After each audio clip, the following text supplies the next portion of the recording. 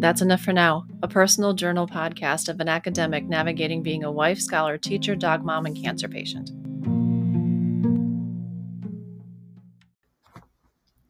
A disclaimer: I am not a medical professional, nor am I offering advice or services.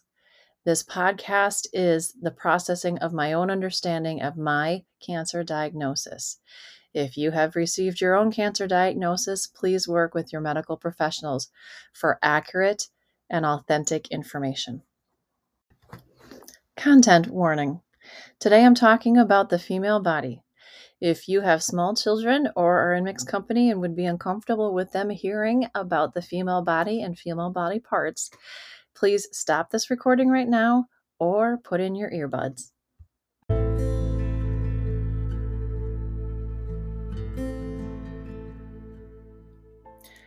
It's day 5 since I found out I have breast cancer, and today is the day I met the surgeon. So I was provided the pathology report on Friday with very little explanation, and my doctor's nurse said that the surgeon would explain it to me.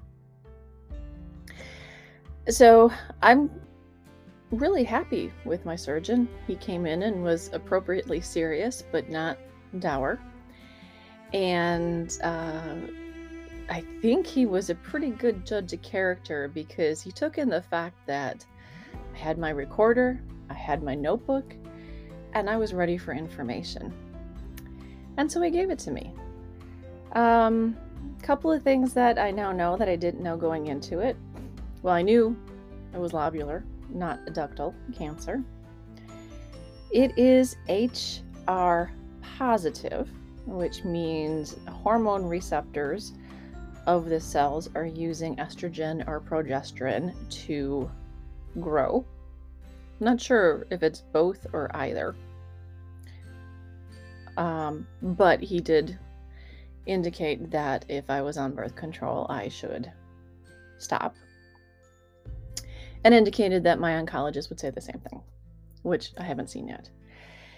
It is HER2 negative, which means there are not high levels of the protein HER2, which means that there's several drug-based therapies that can be an option for this.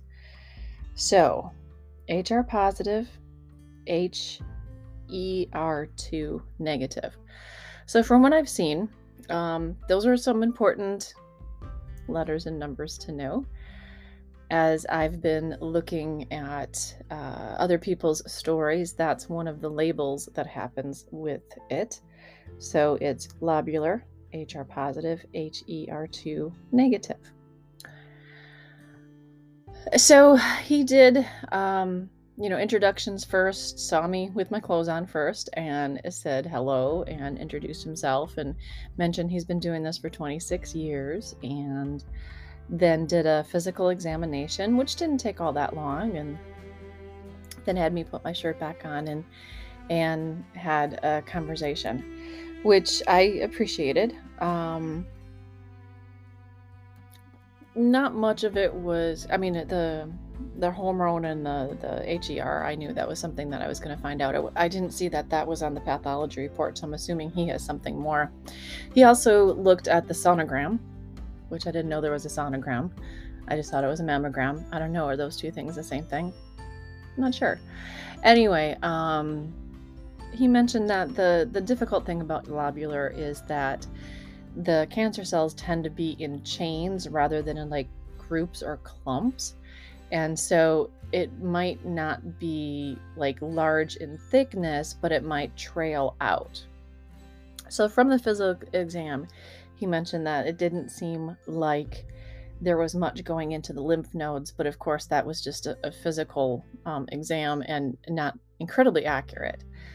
So next steps are an MRI to figure out exactly where it is, with the opportunity to also check the other side, as this does have a tendency to occur in both, I guess, from what I've read. So, of all the news today, I think for me the the hardest to take is because of where the tumor is actually situated. Lumpectomy is still a possibility, which mastectomy, is always in the background too, but lumpectomy is probably more likely. But reconstruction of the area will not look like it had before. So that was a little bit of a blow. I was thinking, oh, I'll have a nifty scar, like the scar I have on my arm from my pinched nerve that looks like a Harry Potter lightning bolt. This is going to look different. It's not just going to be a small hole. It's not going to be a scar. It's going to change what my chest looks like.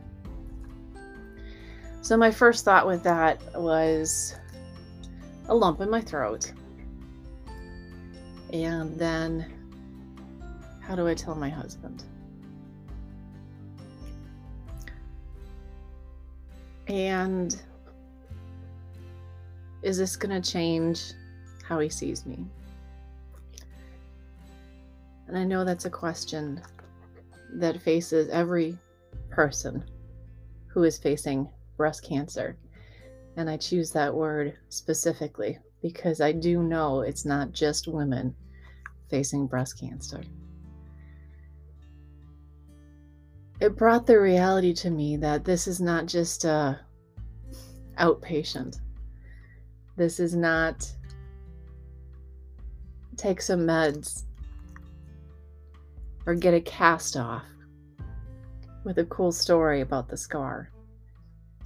This is fundamentally going to change how I view my body.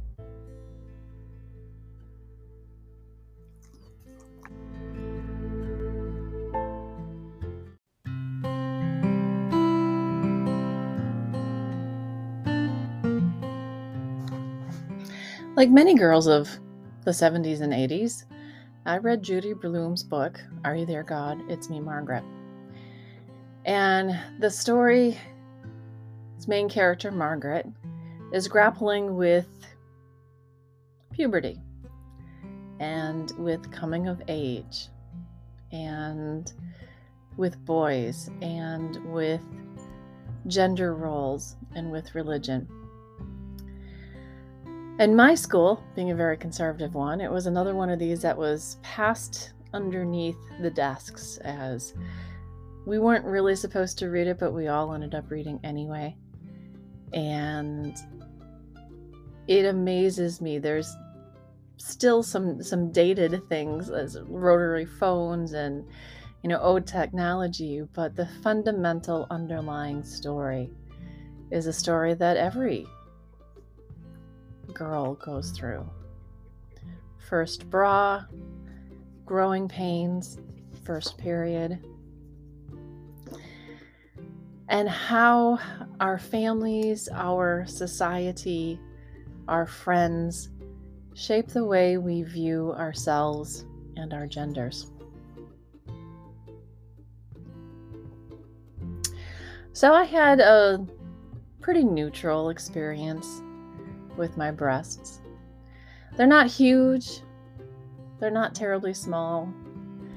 Came from a conservative family, so they weren't on display very often. Sometimes they got in the way, but not as much as some of the women I was with in basic training who had to put on multiple bras because the sports bra just was not enough.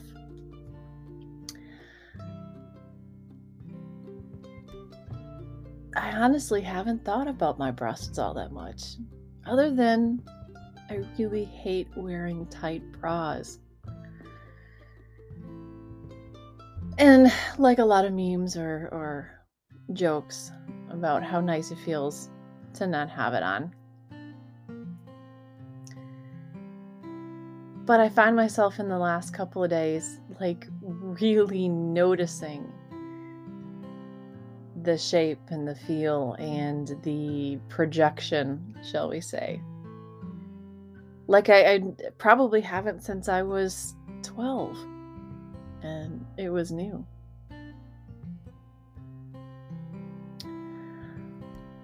I know we are not our bodies,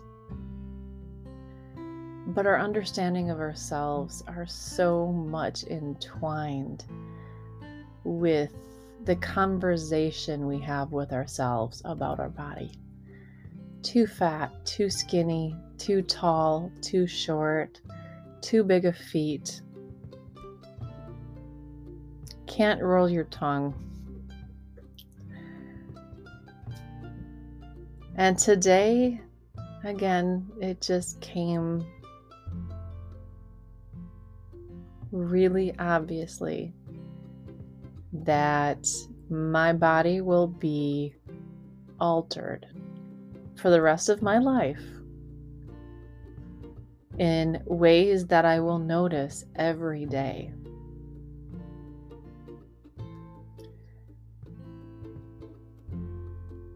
Most other people won't.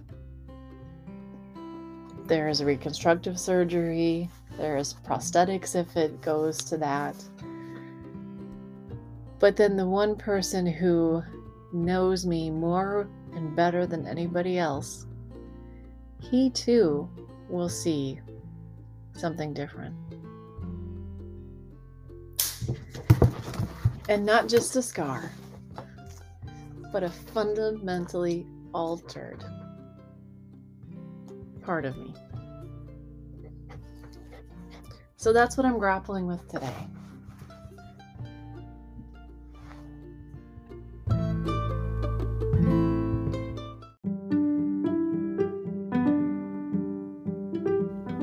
Well, that's enough for now.